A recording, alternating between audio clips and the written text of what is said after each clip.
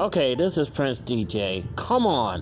Why do I always in life have to prove people wrong? Why? I mean, I'm living in a wall. I mean, I constantly have to prove people that they're wrong.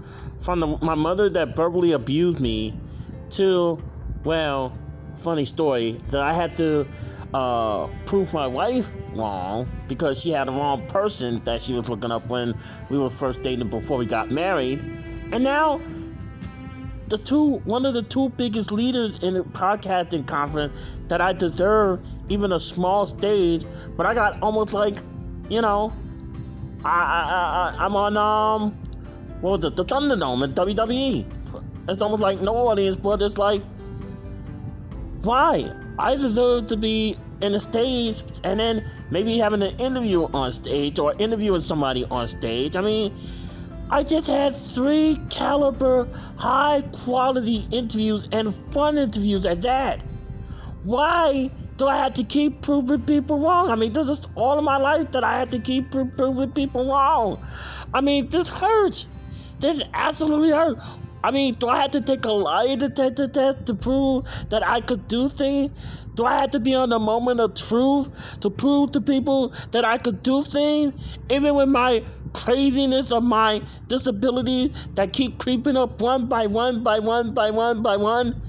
Why do I have to keep proving y'all wrong? Why? And we even have a community. We have the best citizens on the planet today, on the internet today. The citizen who stood by me. I mean, we have 2 Hall of Famers, Zach, and we also have now Jamie Dyer, who just joined the Hall of Fame. That's going to join during the State of the Union. Why do I have to keep proving people wrong?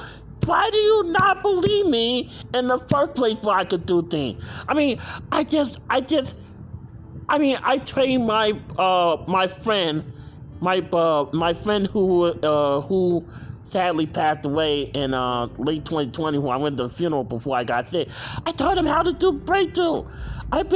This is not my first rodeo, and all I'm doing is class clown from virtual instead of doing it live.